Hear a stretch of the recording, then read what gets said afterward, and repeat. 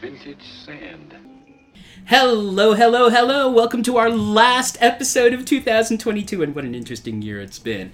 And welcome to episode 43, an episode, yes, 10 years in the making. We're very excited about it, because, of course, we are going to throw in our 2 cents plus on the Sight and Sound 2022 poll, the decennial poll, last done in 12 when Vertigo upstaged Kane to take number one, and now they're both down a notch. And a shocker, I feel like Casey Kasem, moving up from number 35 10 years ago is Jeanne Dielman by Chantal Akerman, but we will discuss. But first, I want to get some legal issues out of the way. Michael pointed out to me the other day that Turner Classic Movies is doing a series next month on directors' final films.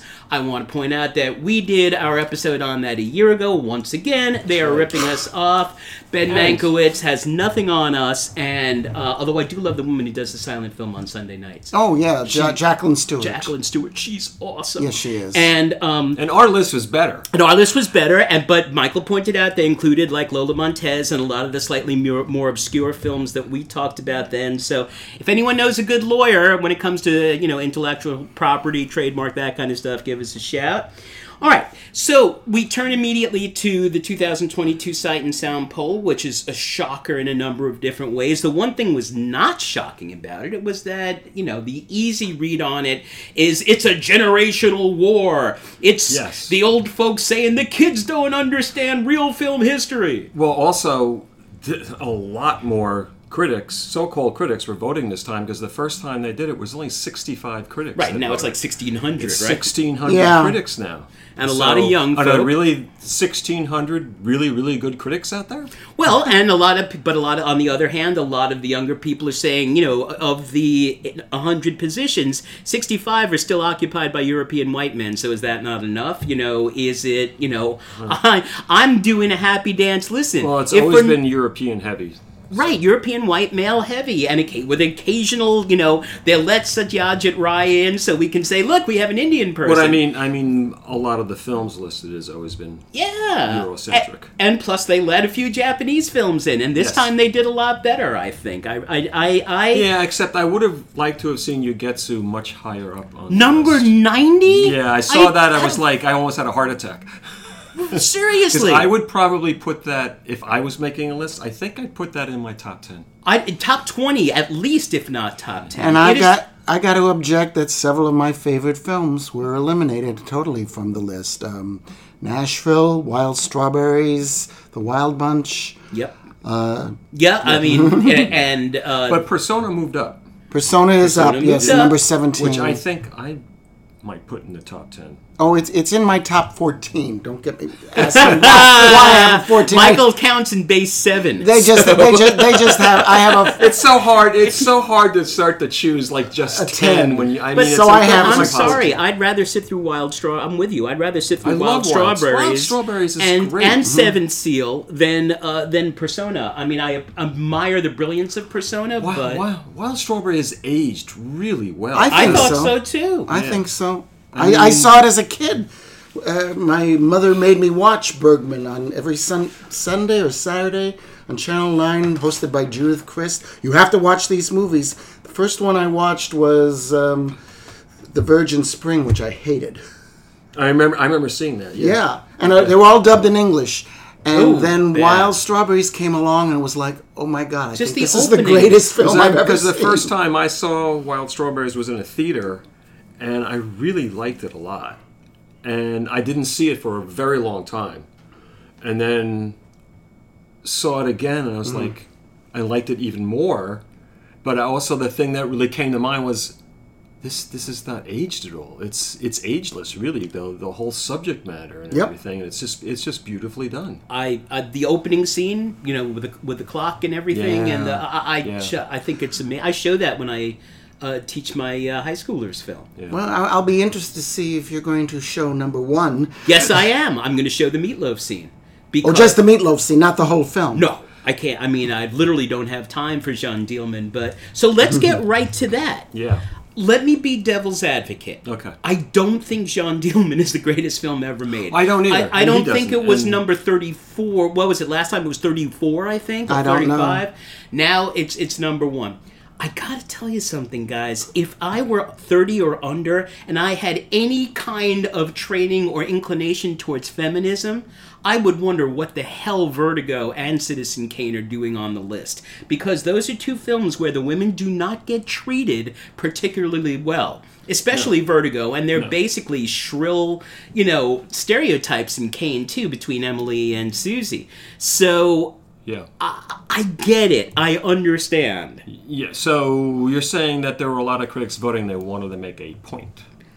I think so, but I Yeah. think every one of these polls is political in one way or another. Yeah. Maybe not as sharply as this, but also, things have changed a lot more in the last 10 years Yeah. than I think they have between, say, 62 and 72 But or 72 and 82. we were just talking about this before you got here. Do you think that Jean Dielman is it making a feminist point? I don't- Absolutely, 100%. And- What is Here's- what is the point? Here's why. It's- Because yeah. she is in a prison of routine. Yeah. Okay. And it reminded me of the moment in, I think it's Band Apart, where Anna Karina says, you know that a moment of silence is a really long time? And Godard gives us a moment of silence, and it Yeah. feels like it's about 20 minutes. Yeah. So, she bends time. And I think what she's arguing in her own way is that the way that women have presented, even in the greatest films like Kane and Vertigo, and no one's questioning the brilliance of those films, but that this film undermines that and sort of presents a woman's life as especially a woman. It's almost like Virginia Woolf, A Room of One's Own. She's in this position because her husband died, she has to raise her kid, and this is her only recourse, which is really funny because... Well, we know so little about all the circumstances. We don't know her recourses Yeah, necessarily. we don't. That's just it. I mean, did she have no formal education? Was there no job available to her? Was there? But the- we don't. Or was there some income that she's getting from, say, insurance and maybe in government funding, but it's still not enough to be able to survive? The lack of Or- specificity makes her an every woman. Yeah. It says that this is the case for women. And I am particularly fascinated because in 1967 you had both Belle de Jour and Two or Three Things I Know About Her, about housewives who turned to prostitution for very, very different reasons. One as Buñuel is sort of riffing on the idea of pleasure and boredom, whereas Godard is making a Marxist point. Godard is saying this woman wants more money so she can buy more things, and now she has become the commodity herself. So I think that in its structure, in its realism of time, in its repetition, in its very length, I think she's saying that these breezy Hollywood movies are all part of the problem because they have created... Also, she's challenging the conventions, the traditional convention of a film. It's an anti-film. She's which is part of. So is Tokyo Story. So in Yeah, a but way, Tokyo Story Tokyo is Story- moving. This is not There's a- there's a story. There's no real story in Jean Dielman. Not really. There really isn't. And I think that's the whole... But she's also saying, okay, I'm going to challenge the traditional narrative film. I'm not going to make a narrative. I think which that- was why I had this thought when I was watching it. When you have the so-called climactic scene, I might as well just say she murders one of her clients. Yeah, that's It's not just a spoiler. Yeah. It may have been a better movie without that. Possibly. Because But- then you get that feeling this is her life. She's destined to be like this, because you definitely get the sense from the beginning she's not happy, and you can see slowly how she's becoming unhappier and happier. She starts gazing off into the distance, And she starts making mistakes. She overcooks the potatoes. yeah. Yes, and and when any mistakes- also one thing that really like stuck out at me is when the neighbor who drops off the baby. Yeah. And the second time, the baby's fine, sleeping. soon as she comes near it- she goes, takes it out, and the baby's crying like crazy, and she puts it back in the crib or whatever, and it stops. And it's like the baby then thinking you of see- and Eraserhead, she yeah. does it twice, but then sits down, and you can see her body language, and she looks up like she's probably thinking to herself, I'm not even a good mother. But I think what she's trying to do is say that, the fact, Michael, you say there's not a story there, and there really there isn't. is a slight story. Right, but she's... Stretched out to 3 hours and 21 minutes. But I think she's making the argument, in terms of what you guys were saying about formalism, I think she's making the argument that the very, nature of a Hollywood film with a story told with a climax and a rise and a fall, and that is actually part of what has imprisoned women over the years in several stereotypes since Hollywood's... Wouldn't that imprison men as well? How so? Well, I mean, what you're saying is... The hero role. How many men in 1975 were doing what John Dielman does every day? Gotta go to the store, gotta make the meal, and No, I did. But, I mean, this has become these days... I don't know if it has the same hold, because if you go to Tompkins Square Park on a weekday at 12, you'll see as many dads pushing baby carriages as moms. Yes. But also, a lot more people are able to working from home, too. Yeah, no, and I think that, but in 1975, when she's 25 years old, the same age that Wells was when he made Cain, and both films ignore all the rules. Yes. I think there is a strong connection in a lot of different ways between All Cain I can say is Cain is something I would recommend to anybody. I racked my brain. I could not recommend this movie to a single person. I know. If I wanted that person to remain my friend. And I'm not saying it's a bad movie. When it comes out in a theater, when either Film Forum or IFC, I want to see it again. Because when I see something on TV, I don't really consider myself having seen it. 100%. You want to see what the reaction of the audience is. Oh, yeah. Yeah. No, but also... Because you think those kids who didn't like Vertigo at the Film Forum when I took my young friend to see it, you think they're going to really warm up to this? I don't know. I would bet a lot of the votes for Jean Dielman came from the younger critics. Who were raised in feminist tradition. I was looking at my David Thompson book, the Biographical Film Dictionary. The edition I have, she's not even listed. Not even listed. Yeah. Now, does she deserve to go from 35 to 1 in one fell swoop? I don't think so. I don't think so. But I could see it in the top 15, maybe. But there's definitely. But I do admire the bravery and audaciousness of the movie. And she's 25 years old. I mean, it's taking the rule book and saying no thanks and throwing it out the window. She became a teacher at City University. I'm a huge. I did see a film, an English language film that she did, A Couch in New York.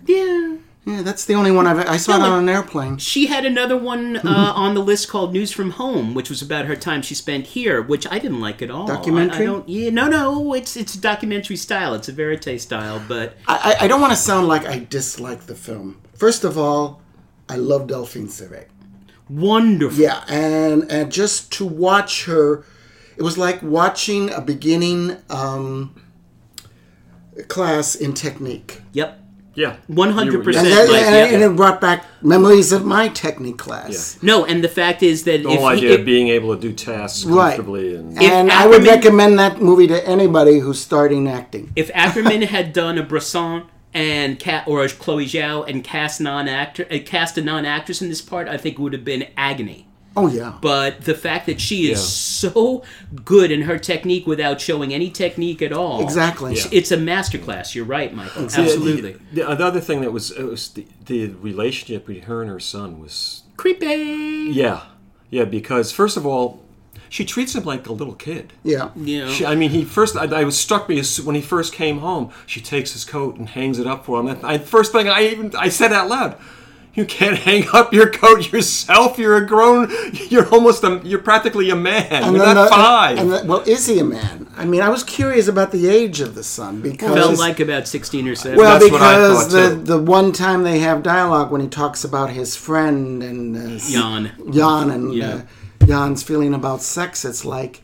You sound like an 11-year-old, or maybe even younger. No, well, he says that. But she does everything. She turns the heater on and off for them. Mm-hmm. When they go to bed, it's like time to go. Lights out, whatever. It's like He's not 5. Well, but it turns out that he had that, and they barely talk to each other. Yeah. that moment where he realized when Jan explained to him what sex was, and he realized that his parents, when his father-in-law was still alive, Yeah. were doing. I mean, and he hasn't gotten past that. Yeah. It's like straight Freud almost. Yeah. I mean, what does Freud call the moment when the child understands that his parents are having sex? I forget what that is called, but formally, it's just extraordinary. When he's sitting on the couch, and she doesn't put the radio. He's like, aren't we going to listen to the radio tonight? He's like, why don't you get up and turn it on yourself? Yeah, And then the whole thing where she takes him out for walks every night. yeah, like a pet. Yeah. Yeah. I know, right? very It's strange. very strange.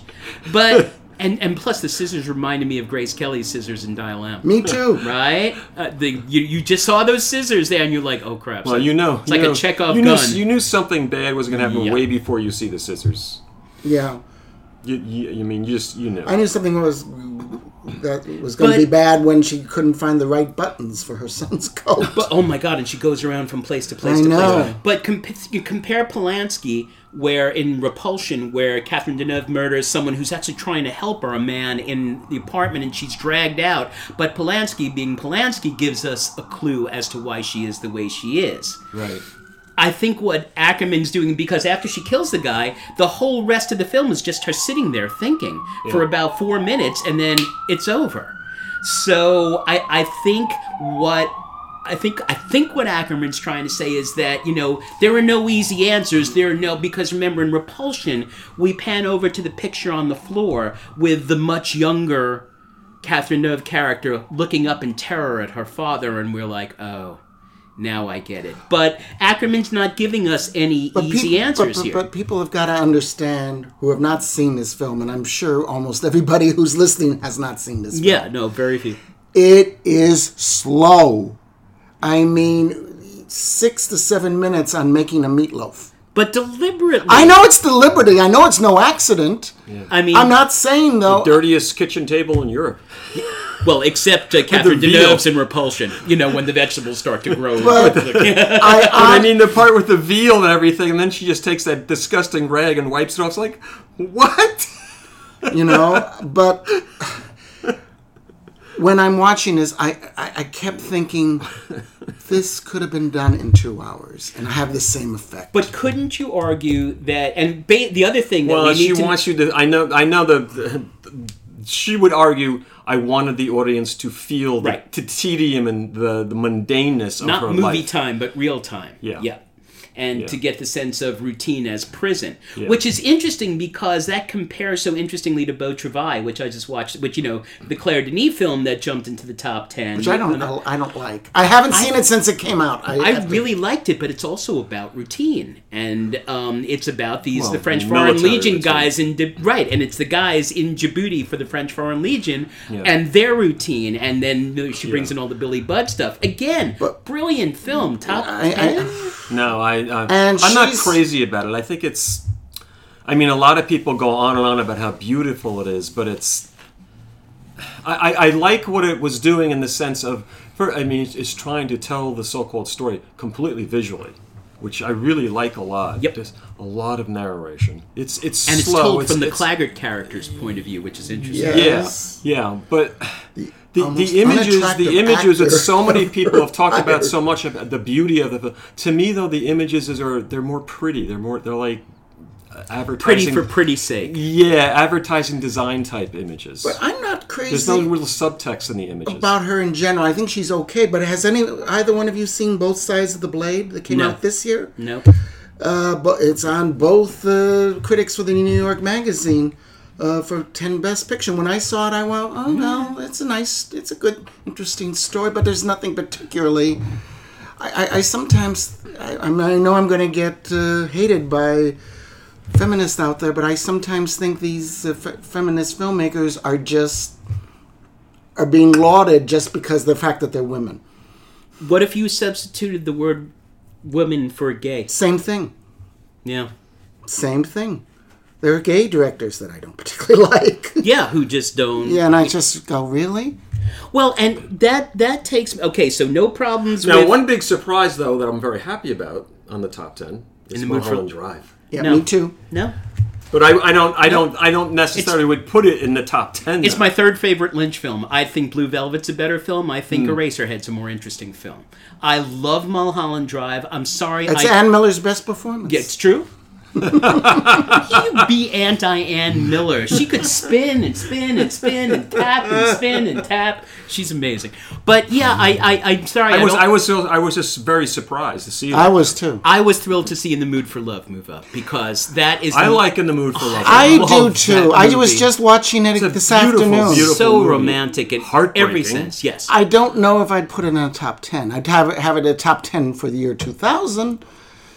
Oh yeah. But But yeah, top 10 of all time. Would you guys put Singing in the Rain in the top 10? Yes. I wouldn't. I know you guys like Quiet Man over for that year. Singing in the Rain for 52 in the alternate Oscars I love episode. Singing in the Rain. I do too. I wouldn't. For a musical, I would put switch in the it top for the 10. bandwagon.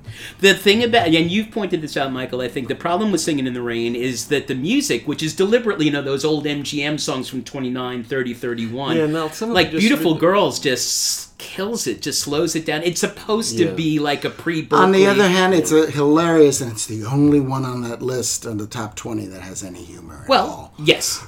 You didn't find 2001 there's funny? humor in Kane.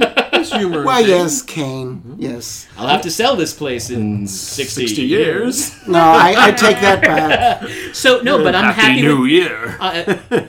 But that's the thing. So, There's I some mean... user in 2001: A Space Odyssey. So I don't remember any. That's Sure there where, is. but that example, John, the Merry Christmas and a Happy New Year, where we jumped 17 years in one cut. Yes. So you're not supposed to do that. You're also not supposed to show someone actually taking the amount of time it takes to make a meatloaf on screen. So I think in an opposite kind of way, Wells at 25 and Ackerman at 25 were kind of doing the same thing. Does it make it fun to watch? No. But formally and that is one big difference. Kane is so much fun to watch. Yeah. I mean, you're not...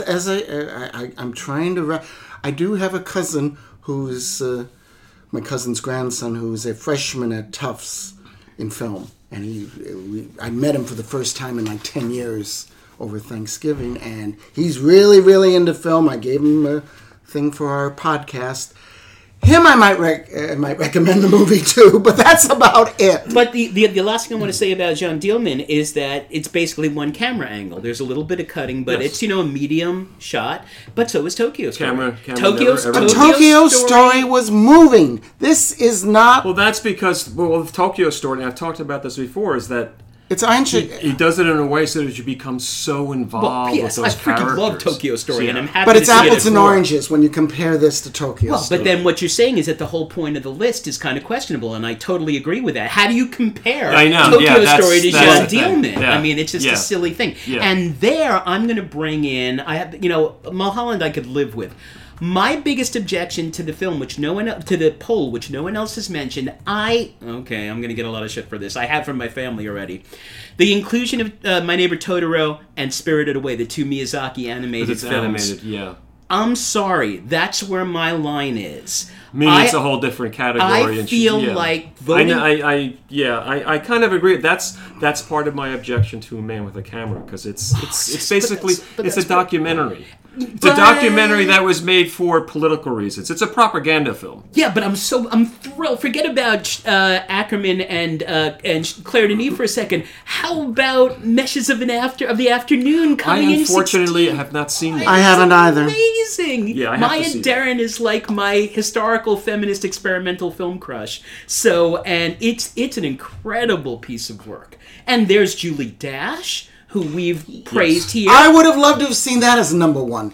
Yeah, and I'm thinking maybe someone will give her money to do a second film 30 years later. That I would have loved to have seen. Because that's a beautiful film. And I also want to pat myself on the back. You can hear it, folks, just a little bit for Wanda, which came into the poll for the first time at number 50. We did that on our One Hit Wonders episode, and I think that is an extraordinary film.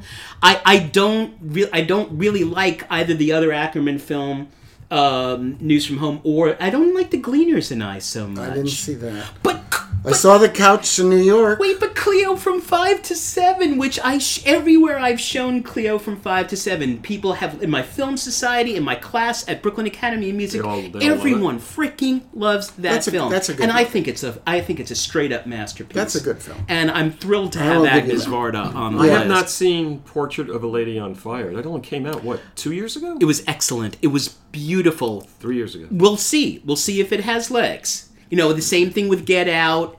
You know, and we'll see. I mean, I don't have a problem with them selecting a movie that came out recently. That's what the first time they did the poll. It was Bicycle Thieves. It's a very eclectic list. It's as simple as that. Yes, it which is. is good. Which is a good thing. Yes, Yeah, it is. and I think it's about time. And I'm sorry.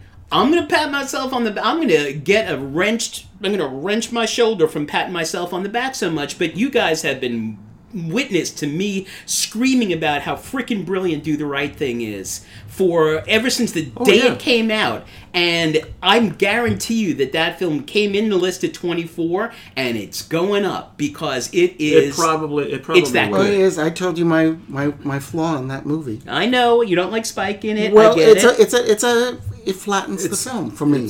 The performance flattens the film. A bad performance He's not a. will flatten And he is the film. center of the film. He's Yes, he he's not is. a great actor. No. All right, and I really like Portrait of a Lady on Fire. It stayed with me. Who It's, directed that? Celine Sciamma, who did Petite Maman this year, Right. which is one of my favorites. Which I did see. Which I thought was adorable. And I found it kind of dull. Didn't like it. Okay, and it's only an hour long, too. I know, but it felt like 2. And I am not, in terms of women on the list, I don't love the piano. I didn't think either. Campion's got a great eye. but- I liked. I like it. I like it. I'm not in love with it. I like Yeah. the one, the film last year, the Power of the Dog. Power of the Dog. Much more than the piano. Yep, and I don't know Chitlova's Daisies. I think I may have seen it once in college. It's supposed to be like, it's from the Milos Forman, Yuri Menzel, Czech Spring Right, kind of right. film revolution, 67, 68. So it's supposed to be a brilliant satire, so I'm going to check that out again.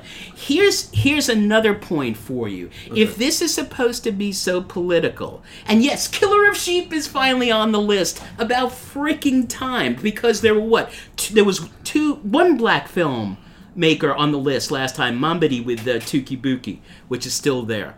So, and there's Killer of Sheep, and Moonlight and Get Out. We'll see in 32 and 42 if they have legs, if they can hang on. But it's just nice to see. But everyone's like, oh, it's so political, it's so political. Where's the Mexican New Wave? I mean, it's not. It's a mixture of some political statement and old school. A lot of the movies that are on the list in the top 10 have been on there for a very long time and deserve to be on there. Right.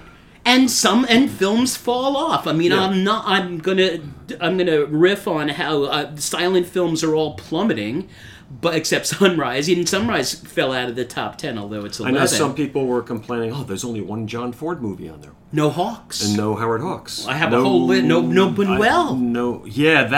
That is bizarre. I to mean, me. even Shannon Deleu is off. That is bizarre to me. Yeah. No John Huston, right? Nope. No John Huston. No Wes Anderson, no P.T. Anderson. Nope. I thought for sure that there would be Maybe Blood or Magnolia would be Yeah, up I there. thought Or one of those Budapest. two would be on there. Yep. But now, I'll get to that in a second. But I was just thinking that, I mean, I would rather watch Pan's Labyrinth than 95 of these films, maybe. It's a great movie. Or Roma. Or I love Roma. I do It's too. a great movie. Or Birdman, if that's your thing. I mean, Birdman I wasn't Did you wild see about. Bardo, by the way?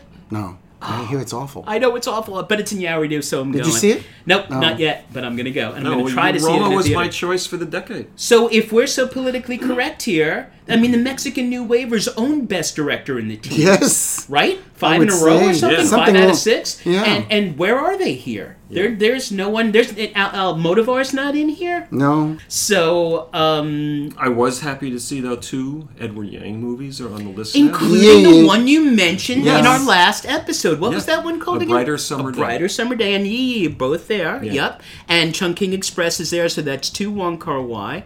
Plus, you've got 2 Kurosawa, 2 Ozu. But Casablanca's on the list, which kind of comes out of nowhere. I love Casablanca, but I was really surprised that it's on there. Casablanca was on the 2012 list, I I think. don't lower. remember. My favorite list, and I've never always warmed up to the Sight and Sound list because for years they had the Wells movie on that he didn't direct the whole thing, the Magnificent Ambersons. Oh, yeah. Should never have been on that list, and it was on for like 2-3 decades. Touch of Evil should have been. So Yes. well, Touch of Evil and it's more. God. And it's gone, yeah. But when I heard the Writers Guild, what they voted for their top 10, 7 of them are in my top 15. I'm going to list them because when I hear that list, it's like these are movies that everybody should see. Casablanca, Chinatown, Godfather 1, Godfather 2, Citizen Kane, All About Eve, Sunset Boulevard, Network, Annie Hall, Some Like It Hot. I have no problems with Those Some are the Like top It Hot. But here's the interesting thing. Of the new films that came in, 5 of them were directed by white men. Right, including The Apartment. Yeah. You mentioned True. you mentioned That Some is Like on It there. Hot.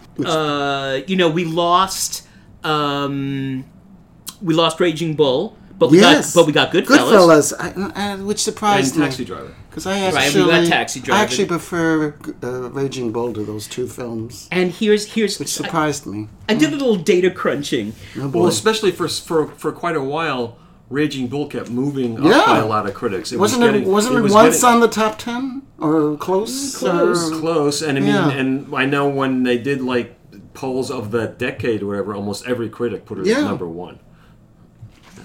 So a lot of Shining is there for the first time. Yeah. Yeah.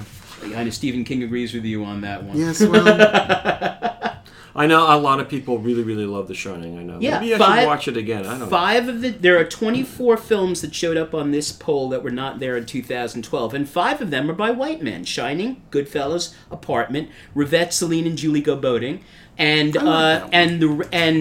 Red Shoes. Colonel Blimp is gone, but we got another Powell instead, which is Red Shoes, which I think is a much, much better film than Colonel Blimp, much more influential. So, well, I like Peeping Tom, but that's a whole other story.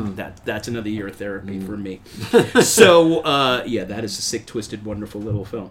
So, I mean, it's definitely a mixed bag. Where is the Mexican New Wave? How are they not? How is your boy Yeah. Almodovar not on this? I know. It's insane. I don't think he's ever been on the list, has he? But also a is matter that of life possible? and death is on this. Which belongs there. Have you seen it yeah. recently? Oh, my yeah, god! it's I really showed that good. to my wife, and she's Really like, good. "The whole escalator to heaven thing." Yeah. And she's like, "What? Yeah. 1946 for real?" I was like, Yeah. "Yes, indeed. Yes, indeed." I'm glad that but I'm glad that Tati is still there with Playtime, which makes me very happy. But it's the only film without dialogue. It's the only.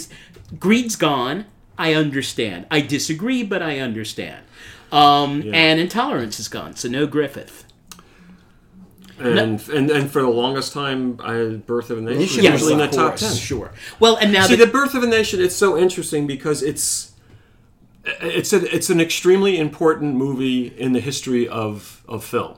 It's a milestone in narrative technique. But it is appallingly racist. So you have those 2 things going on. And just,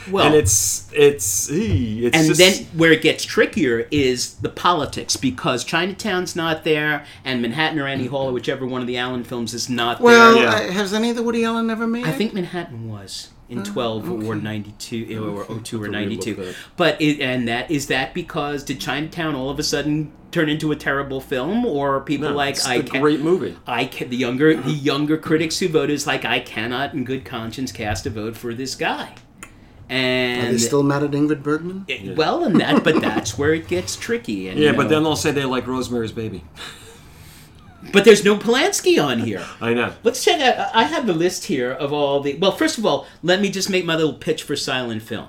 So it's still there, but Sunrise fell out of the top 10. Yeah. Joan of Arc down 12 spaces. Modern Times down 15. Metropolis, for God's sake. Metropolis down is 32 brilliant. points. Battleship Potemkin down 43. I kind of get that. I can understand. The General down 61 places. Yeah. I mean, It's a weird list. the only one that from that period that went up is City Lights, and I can understand that, although I prefer Modern Times a tiny bit. But I mean, I like that Monsieur Godot. Me too. love That was on Monsieur Turner the other night. oh my lord, do I love that movie. It's my favorite Chaplin. But that's the only generational issue I have. But I was thinking about it, and Gantz's Napoleon should be on that list. Vider's The Crowd should be on that list, and you know why they're not? Because they're not available. No, that's a good reason. And I'm wondering how much of a role availability plays. Would you be able to watch Napoleon on TV and be able to? I mean, would it be the same effect with what he did? God, the Polyvision. with the Polyvision? Yeah. Holy crap! It's that you telling me that doesn't deserve to be even J'accuse, this first major film from 1919, which I show scenes of sometimes, is amazing, and La Rue, and I just think that silent film is falling away, and I think if you're talking about film not as entertainment but as an art form, it doesn't get any better than silent film because all you have is visuals to tell the story. But how many people, okay, Sunrise is still there, but it's out of the time. How about Last Laugh, for God's sake? How about Pandora's Box, for God's sake? I mean, the one that I really would have liked to have seen ranked higher is Metropolis. Metropolis is brilliant. It's still very relevant. You bet. And it went down 32 places. And every time you see Blade Runner or the Star Wars films and the prequels and the sequels, it's straight Metropolis ripoff. I mean, the flying cars and the planes and the trains, it's all Lang. Yeah. At least M is still on there, thank God. That's the only other Lang. But also the politics of Metropolis. What is it? The hand and the heart. The hand and the heart must work together. Yeah. So, one black person on the list in 2012. That was Mamadi for Tuki Buki.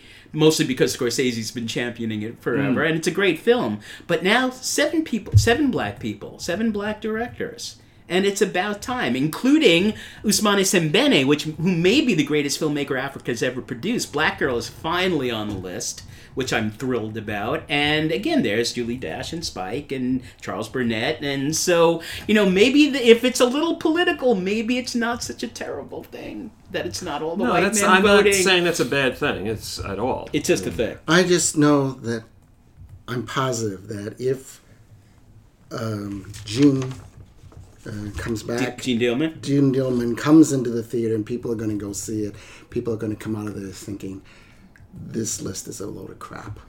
Well, I think a lot of people have thought that the Sight and Sound list is a load of crap. Well, maybe, because I've talked to a lot of people over the years who think, what is the big deal with Citizen Kane? That I have to argue with. Yeah. Oh, I do too. I do too. No, I usually say the same thing. Every once in a while, I talk to someone who say it's boring. Yeah. Well, I usually say, like, huh? Have you watched it on television, or did you see? Okay, I know you said you loved it on television. Yeah, the very first time I saw it, it was on TV, and I absolutely loved it, and the power of it was overwhelming. See, maybe you were older than I was. I did not. For two reasons. I hated every 10 minutes it was commercials, and also I could not get out of my head that Joseph Cotton was the Bayer Aspirin man. It was the first time I'd ever seen him act. It literally took me out of the movie. And I remember. But you are right. That is much more to appreciate when you're able to see it. Yes, and when I saw it the second time in college, it was like, okay, I get it now. Yeah. This is a great movie. Right. I am so glad that I didn't see Vertigo on television. Oh, I hated Vertigo the first time I saw it. Oh, I know I would have. Hated it. How? Because I told you guys, I saw the reissues when they came out in '83 when they came out on VHS, and Rear Window was first, and Rear Window was so amazing, and then Vertigo was second, and I was like, what? Wait a minute. Oh, but you saw it uncut. No, I saw it uncut. I saw it on big screen. And you want to talk about slow filmmaking? I give you the first 2/3 of Vertigo. We're driving. We're going to the Palace of the Legion of Honor. It's the same. You cannot compare that. You can't. I'm sorry. A lot of film critics could. 7 to what? To 7 to John Dillman. No. This is so. You're not. You're misleading people. No, I'm playing devil's advocate. You're misleading people. To compare the slowness of Vertigo to compare the slowness. Right away, the big difference is the camera moves in Vertigo. Truly, it does. And in Gene Dillman, it never moves. There's no music, which is fine. I have no problem with that. Yes, because I have no problem with films that don't have any music. That's often a good thing. Tar is my favorite film of the year. I saw Vertigo was the very first time it was on TV. I don't think I would have liked And it. That was CBS, wasn't it? No, it was NBC Saturday Night the Movies, and I loved it. Really? And I was. I wonder if it was cut. I was like, I bet you it was cut though. and I was I don't know what they would have cut out. I was like, first of all, why I saw are it you, once on AMC. It was cut to ribbons. why are you giving me the answer 2/3 of the way through the film? And what the hell happens at the end? Nothing happens at the end. So, or A lot of people I know when they had re-released it and it was showing in the theaters, and I remember some people like, why is this such a great movie? I don't get, and they ruined the mystery. They let me know who's. They said, Yes. I kept arguing, it's like, No. because it's not a mystery. And even if you're not an ardent feminist, that scene where he's dressing her up in Ransohoffs and God. I mean, that's unbearable. Yeah. Come on, Judy, it can't matter to Yeah, you. yeah. I mean, if you have even inkling of feminism, as I said at the beginning, you must be wondering what the hell Vertigo is doing there. Yeah. Because, Kane is at least relatively neutral in presenting the stereotypical, shrill Susie and, lofty Emily. But, I mean, she has... Well, also Emily's much smarter person than Right. she lets you on to know. Well, but Judy / Madeline has no agency in Vertigo. She's a feminist nightmare. I mean, and I'm saying that Vertigo's my favorite film in the world. It still is. Nothing has changed that. Well, but to me, it's more about two people who just desperately need to be loved and want to love. They have a lot of love to give. It's just that his has been focused on something that doesn't exist, and it's something that exists in his head. And Midge is presented. Midge is desexualized from. We talked about this. We talked about. I don't know. I wouldn't call it desexualization. Everything's yellow. Everything's neutral. The apartment's yellow. She's so yellow. Yeah. She's she's sort of just like the plucky, assistant there, the girl Friday. Yeah. But, there's not 1 minute of attraction to Midge. At least in this film, maybe in good old college days, but that will never know. But you were the one who cut it off. And now, look, we talked I about know, that in the best supporting actresses. It's just so funny when you find out that little tidbit of information, and then it's just left hanging out there. It's never explained. It's just sort of hovering around the rest of the movie. It's like, well, what happened? And why are they still friends? What's going on there? For those people who think this is a knee-jerk political thing and that it's woke, I'm not saying that. No, I know you guys are not saying it, but a lot of people are out there. Let me make one more. I've yet to hear one negative thing about this movie being chosen. I haven't heard anything yet. Paul Schrader just came out with. That doesn't surprise me. There's someone who really understands women. I mean, and a great listen. He screen wrote one of the films in the top 30 Taxi Drivers there, but but I want to put just a number. If folks out there are gonna refer to this as woke and just dismiss it, there are 22 people who have more than one film in here. Of those 22 people. See what the first 16 have in common. Hitchcock, Kubrick, Lynch, Coppola, Bresson, Tarkovsky, Fellini, Chaplin, Keaton, Godard, Wilder, Dreyer, Chris Marker, Scorsese, Fritz Lang, and Michael Powell. 16 of the 26. They all have a penis. Yes, and a white one. Apparently, as far as we know.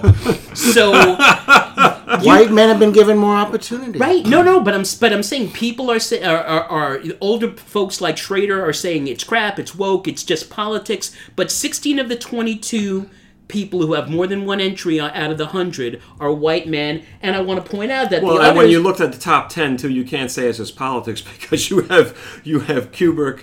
And you have Wong Kar-wai, and you have Tokyo Story, you have Citizen Kane, you have Vertigo. And Mulholland. And Mulholland Drive, yeah. And Ben with a movie camera.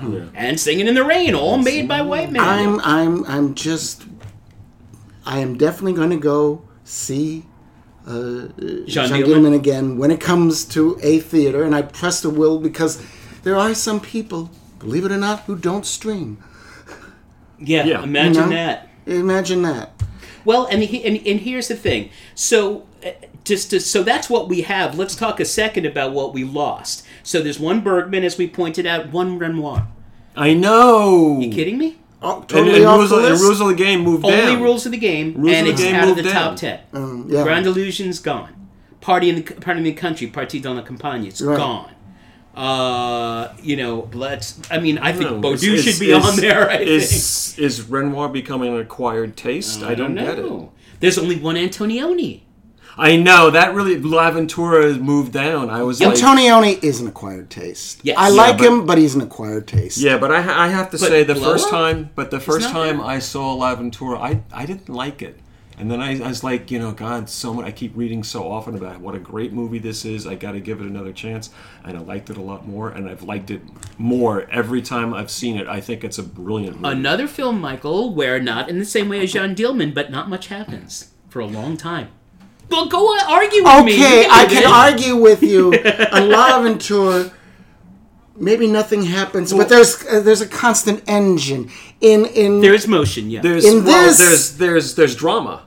There's relationship between characters. Well, she's missing. They try to find her. They give up. There is no drama. That's L'Avventura. Josh, there is no drama in this movie.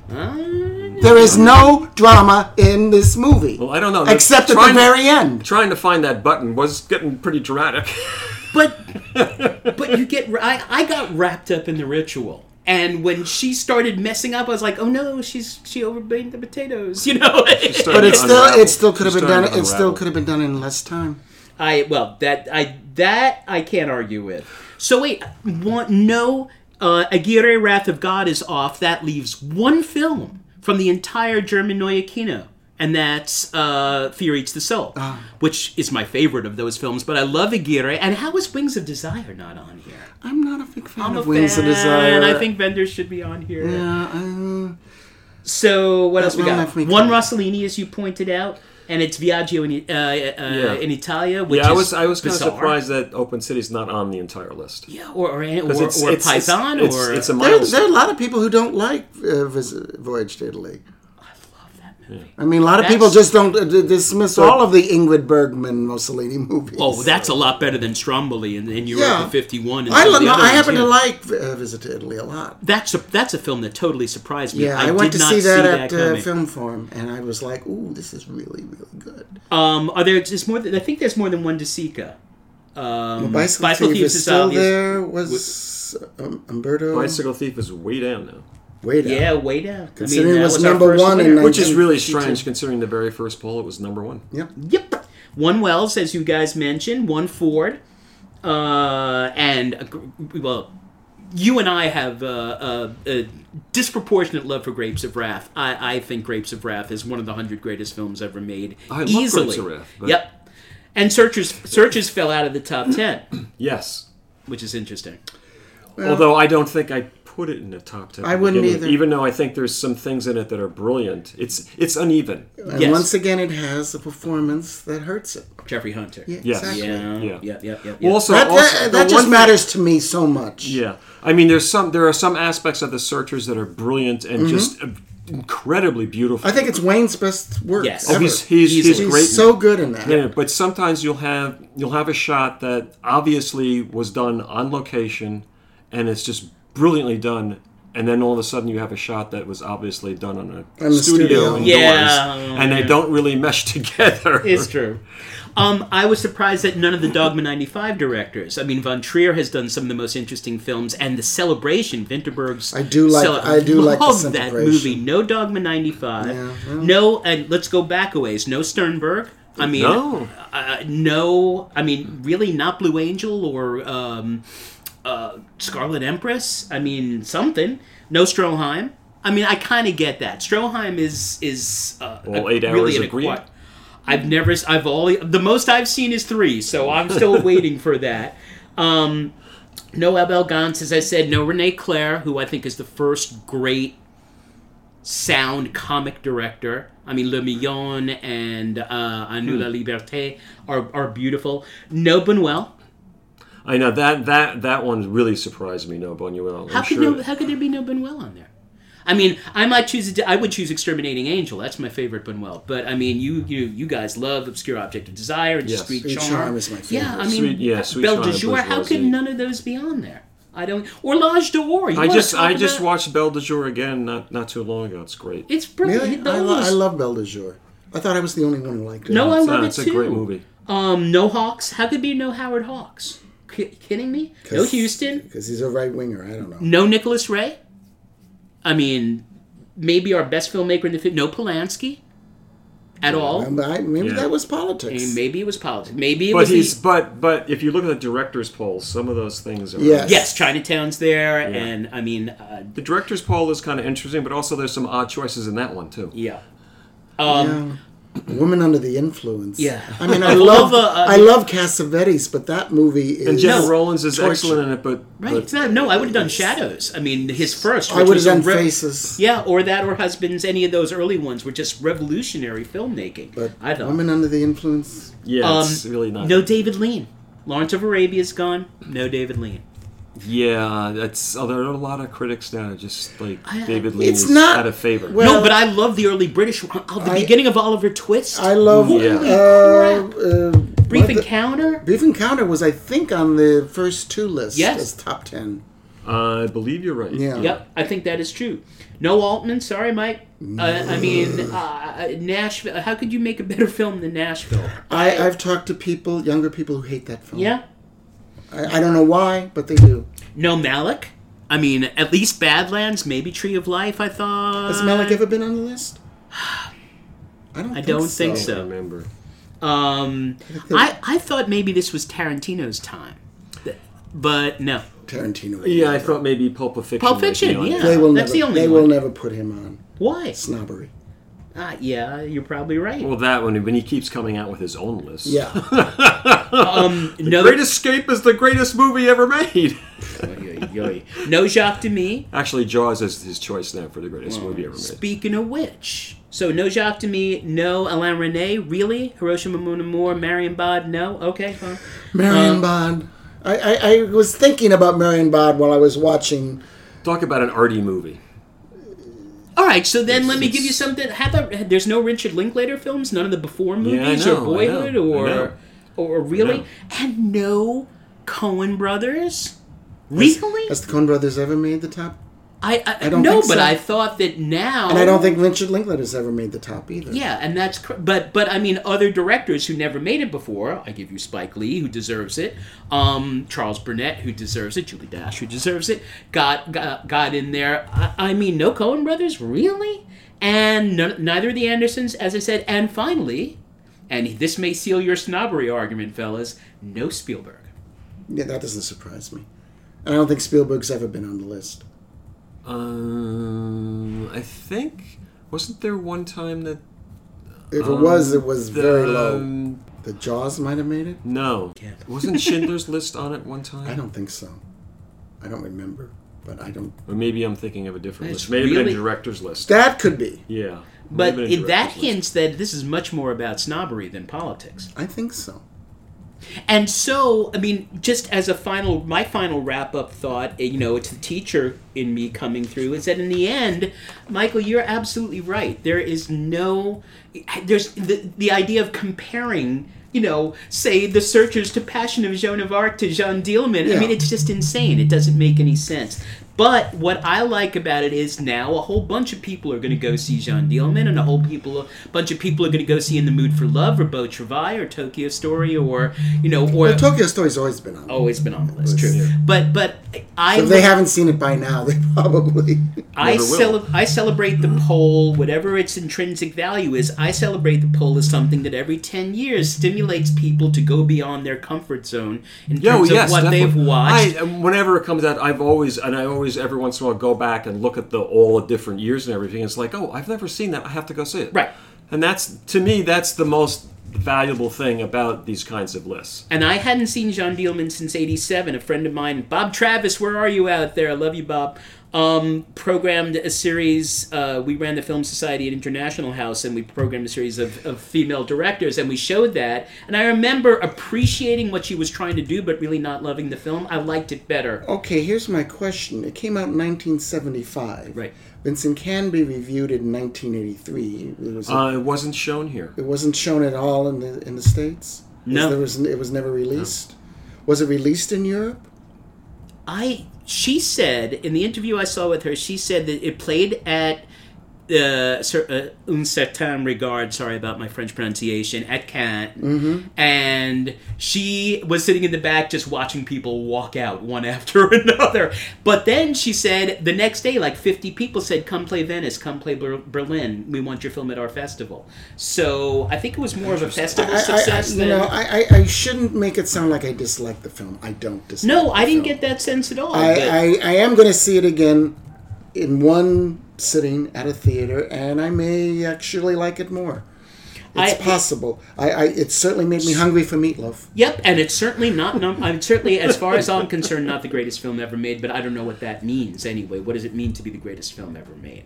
And I think again, I appreciate it as an educator. I appreciate it for the doors it opens. We're always talking about we do Vintage Sand to open doors. Yes. This poll opened a lot of doors for me. I just got the DVD of Chitlova's Daisies, which I would never have done in a million years. But like, oh crap, it's number 28.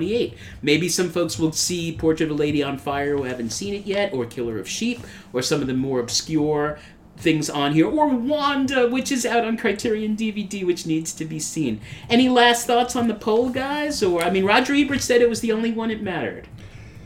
Well, if it does, Well, people are going to be... I just know people are going to be disappointed when they see this Jean Dillman. They are. I don't know. I think so, but I could be wrong. Remember, I'm the one who was given a viewing of the Rocky Horror Show in college, and I said, "Get this movie out of here. Nobody will want to. No one want to see this." So I could be wrong, ladies and gentlemen. We all. I often are. That's the joy of this. I often is. But hopefully, as I said, this. Look at the poll. Agree, disagree, yell, fight, have fun with it, and go see some stuff that you haven't seen before, never heard of before. That's the value. For me, that's the primary value of this poll. yeah, of all the polls, I've always found when viewing movies, like, you discover something you hadn't seen before, you really like, what else did this director do? Right. And way leads on to way. And it leads on. It's like, I didn't know this director was influenced by this director. I didn't know this actor. He's great. What else did he do? There you go. You just and you one free thing leads associate. to another, Yeah, exactly. and just keep going on. Who wrote this? So I'm just looking at the directors poll right now because the top 10 is not that much different. Wonder Woman was 2001, and the directors poll. Yeah, I understand. Yeah. Citizen Kane was number 2. Godfather was 3. Tokyo Story was 4. Jean Dillman was tied for 4. Mm-hmm. And then 6 and 6. Vertigo and 8.5. Sure. Then Mira. And 3 movies tied for 9. Persona, In the Mood for Love, and Close Up. Boy, I'll tell you, talk about the Mirror. Tarkovsky and Godard each had 4, but they all plummeted. All of them went... Breathless went down like 30 spots from 2012 to 2000. Way down. Yeah. Only one Truffaut, by the way. We didn't even mention that. Jules and... Which is what I think is his best movie. Yeah, top 100 film. Jules and Jim? No, I think 400 Blows. Oh, 400 Blows. Oh, okay. Yeah, but I would always expect to see either, if not both, Jules and Jim and Day for Night. Day for Night's never on the list. Never. Don't understand that. I think it's too light. I would agree with that. I like the movie a lot. It's very entertaining. It's fun, but is it really a great movie? I don't really think so. Well, and I hate the ending of Day for Night. I think it's just cheap writing. It's like lazy writing. Yeah, that's what I think. What's wrong with the ending? Should we spoil alert? No. Spoiler alert. Go. Yeah. I think it's just lazy writing at the end. I don't know how to end this. Let's just kill that guy off. That will be more dramatic weight to the movie. I like the ending of Holy Grail better when they just... Well, yes, but it explains, though, what does happen and what can happen when an actor does die. You see, I don't think that was lazy. I disagree with you. Right, I thought you meant the very ending where they're just all saying goodbye, and it's like, well, the film's over. People say goodbye. No. I'm sorry. How does 8.5 drop out of the top 10? I'm sorry. All right, but we could do this all night. Yeah. All right, so let us. That is our take on the Sight and Sound poll. Complex take because it's a complex topic. So whatever you do, don't feed into the simple. it's political and young critics are idiots thing, or or the other side is that enough white men already. There has to be somewhere in the middle, and that's where we're living. So there you go. Necrology time. Not too long today. Robert Clary, 98. Oh, from Hogan's Heroes. Yes, now mostly known for TV, but he's best known for playing Corporal LaBeouf in the long-running sitcoms Hogan's Heroes. What wasn't widely known, and I didn't know, he was a survivor. He was a Holocaust survivor, having spent 3 years in his teens in a German concentration camp. Oh, my God. And he lost 10 of his 13 siblings, plus his parents, Wow. in the Holocaust. Apparently, what kept him alive, he looked older than he was. It was his entertaining I wonder ability. why. Ability. He often performed for other prisoners as well as the SS soldiers. Then after the war, he performed in France and then made his way to Hollywood, appearing in the films The Thief of Damascus and A New Kind of Love. After Hogan's Heroes went off the air in 1971, he appeared in the film The Hindenburg with George C. Scott. Ooh, that was terrible. Yes, it was. And on the soap operas Days of Our Lives and The Bold and the Beautiful. For many years, he refused to discuss the Holocaust experiences until later in life to combat skeptics and deniers. He wrote an autobiography, From the Holocaust to Hogan's Heroes, and he gave talks at the Simon Wiesenthal Center. And he continued doing this in his 90s. Well, Kanye West says it never happened. So Yeah. That's a whole other podcast. Yes. Irene Cara, 63. A performer from the She Bronx. said she was going to live forever, too. It's there in the song. She's going to learn how to fly. I was actually acquainted with her. Oh, I bet she was awesome. Well, let me finish her bio first. She was a performer from the Bronx, and she appeared on TV's The Electric Company when she was 13. I remember. At age 17, she appeared in the title role in the film Sparkle. Best known for her performance in Fame, where she sang the title song, plus Out Here on Our Own. Which is beautiful. Both songs received Oscar nominations, with Fame winning. In 1984, in Flashdance, she sang the song Flashdance What a Feeling, which she co-wrote with 2 other writers, and she won the Oscar for the song. Well deserved. And also a Grammy for Best Pop Performance. She appeared in other films, including City Heat, with Clint Eastwood and Burt Reynolds, and Certain Fury opposite Tatum O'Neal. As a vocalist, she did extensive tours, but had a long-running legal dispute regarding royalties on several of her singles, which she claimed damaged her career, even though she eventually won the suit. I knew her in professional children's school. She was 3 years younger than me, but she was always working, and a bunch of us went to see her. She was on Broadway in the musical The Me Nobody Knows. Huh. And then we went to see her afterwards. Was she a nice person? Yeah. Yeah, I mean, she was good. much younger. That's really good She to was hear. much younger. I was in 8th grade, and I think she was in the 5th or the 6th, though. It's like, it wasn't like we palled around or anything. But Yeah, There's a big difference between 5th and 8th grade. It was, Yeah. yeah. But she was the one who was always working. She was like, Well, because Yeah. she could sing. yeah, well, that helped, yeah. Derek Granger, 101. Television Wow. and film producer and writer. His best-known series was Brideshead Revisited in 1981, which he produced and adapted, but he was uncredited for adaptation. His 2 theatrical films were A Handful of Dust in 1988, which he adapted from the Moore, Yves Lenoir novel with Kristen Scott Thomas, James Wilby, Judi Dench, and Angelica Houston, and a favorite of mine, Where Angels Fear to Tread in 1991, which he adapted from the E.M. Forrester novel, and starred Helen Mirren, Helena Bonham Carter, Rupert Graves, and Judi Davis. Oh, I love Judi Davis. And she has the funniest line in this film. I'll never forget it. She's in Italy. She's trying to retrieve her late sister-in-law's child, even for her family. It's a very convoluted story, but it's good. Oh yeah, no, they're both good movies. But they're both good movies. But someone tries to talk to her, some elderly Italian woman, and she goes, "Don't touch me! I don't care for the hang of you! I'm English!" And the way she says it, she's so neurotic. It is And English. so funny. And I don't have it, but I'd like to see it again. And both films were directed by Charles Sturridge.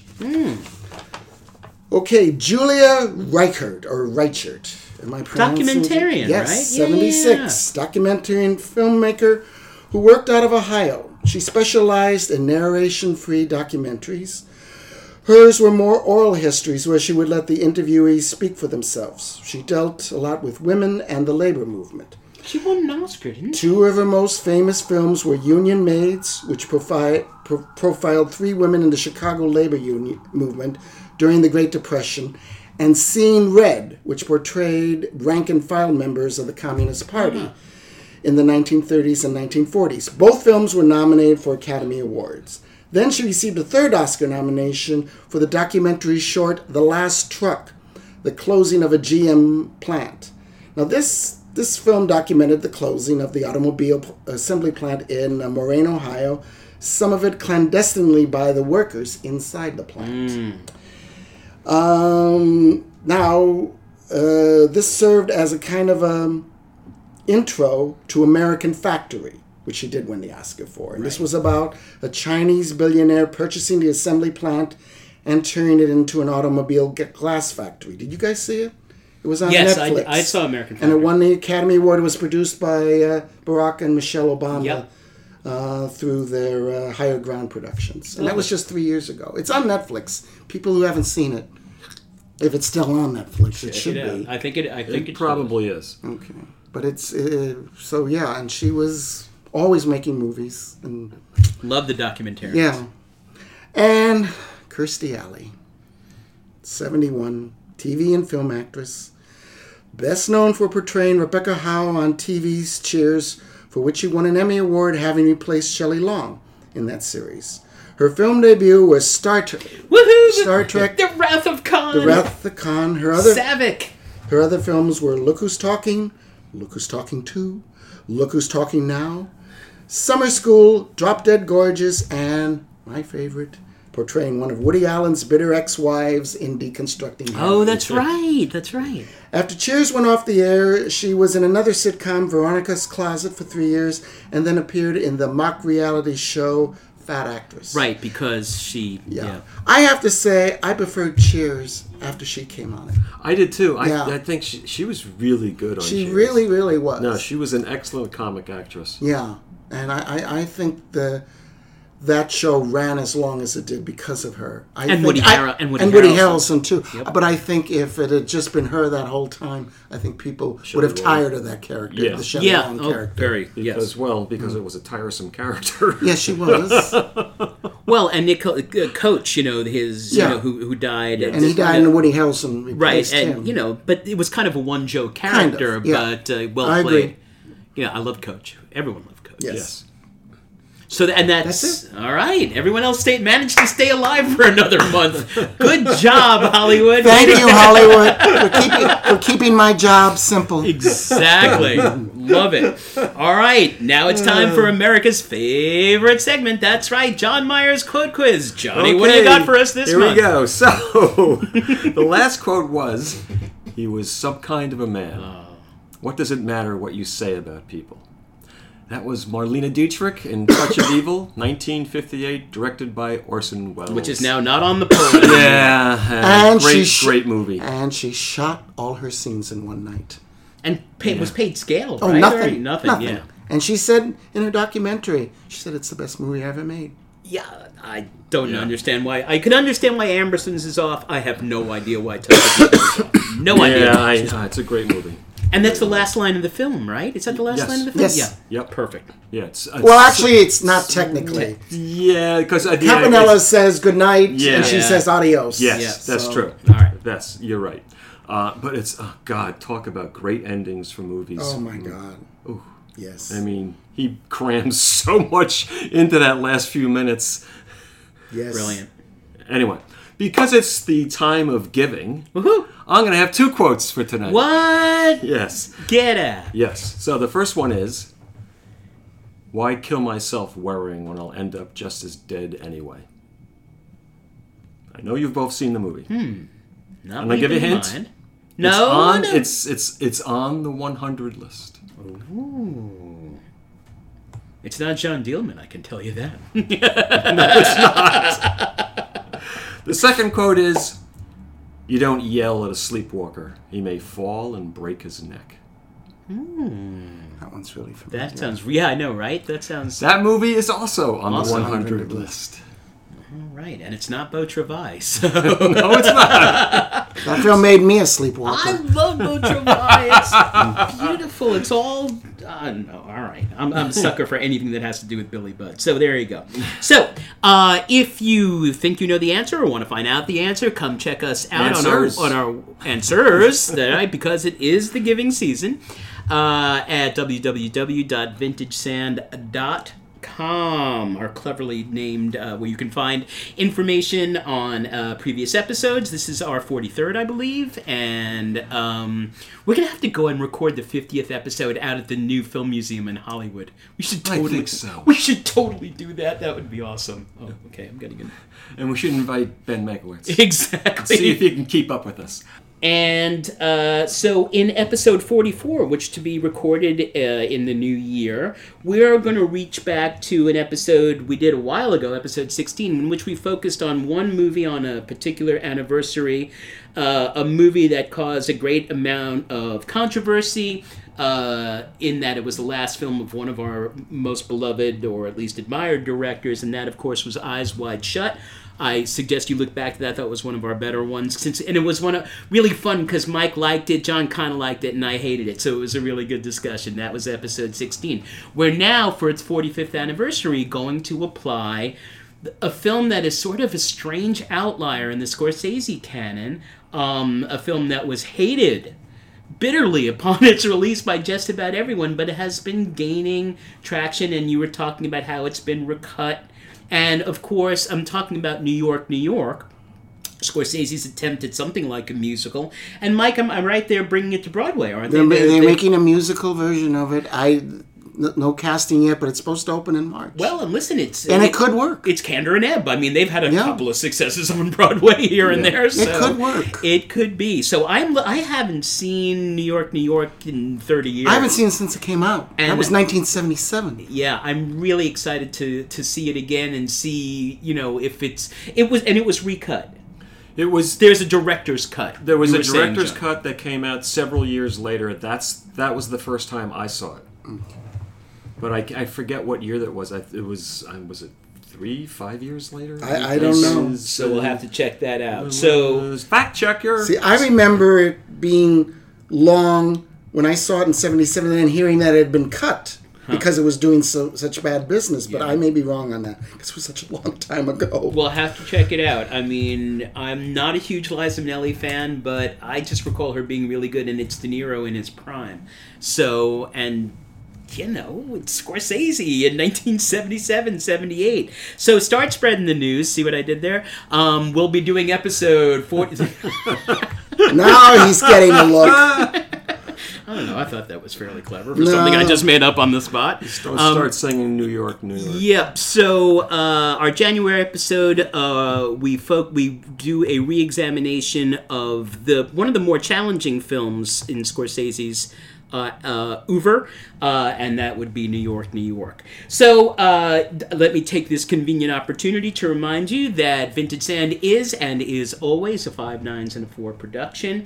Want to thank Melissa for her tech help as always, Mama Sue for the use of the hall, and Gabby for the ass-kickingly wonderful logo.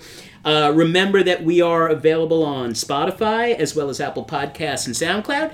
And please check out our website, www.vintagesand.com. Please leave us your feedback and suggestions. We want to know what you think. Ideas for new episodes. Jono? It was in 1981 when it was re-released with the restored deleted scenes. Oh, so it was and longer. Including the lengthy musical number Happy Endings. Only a small portion of which had appeared in the original release. I do remember that. The total running time of the DVD edition is 163 minutes. Because originally when you saw it was 155 minutes, and then it was cut down to 136 minutes. Okay, so I'm not senile. Good. All right. So thank you, everyone, our audience, for tuning in. Happy watching. Be safe. Please get HBO Max so you can watch both Jean Dielman and Beau Travail. Brace. And In the Mood for Love, I And think. In the Mood for is- Love. I believe that almost all the movies are being shown on Go Criterion HBO Channel. Max. What? Don't worry. They'll get rid of it under the new management. So don't worry about it. Brace yourself for Babylon. It's either going to be it's the new Damien Chazelle film, 3 hours about Hollywood in the 20s. It's either going to be an epically amazing film or the worst thing you've ever seen. There is no in between with Chazelle. And have a happy and safe and joyous holiday, whichever one or ones you may be celebrating. And as always, our holiday wish to you, as ever, is that your favorite films will always be streaming.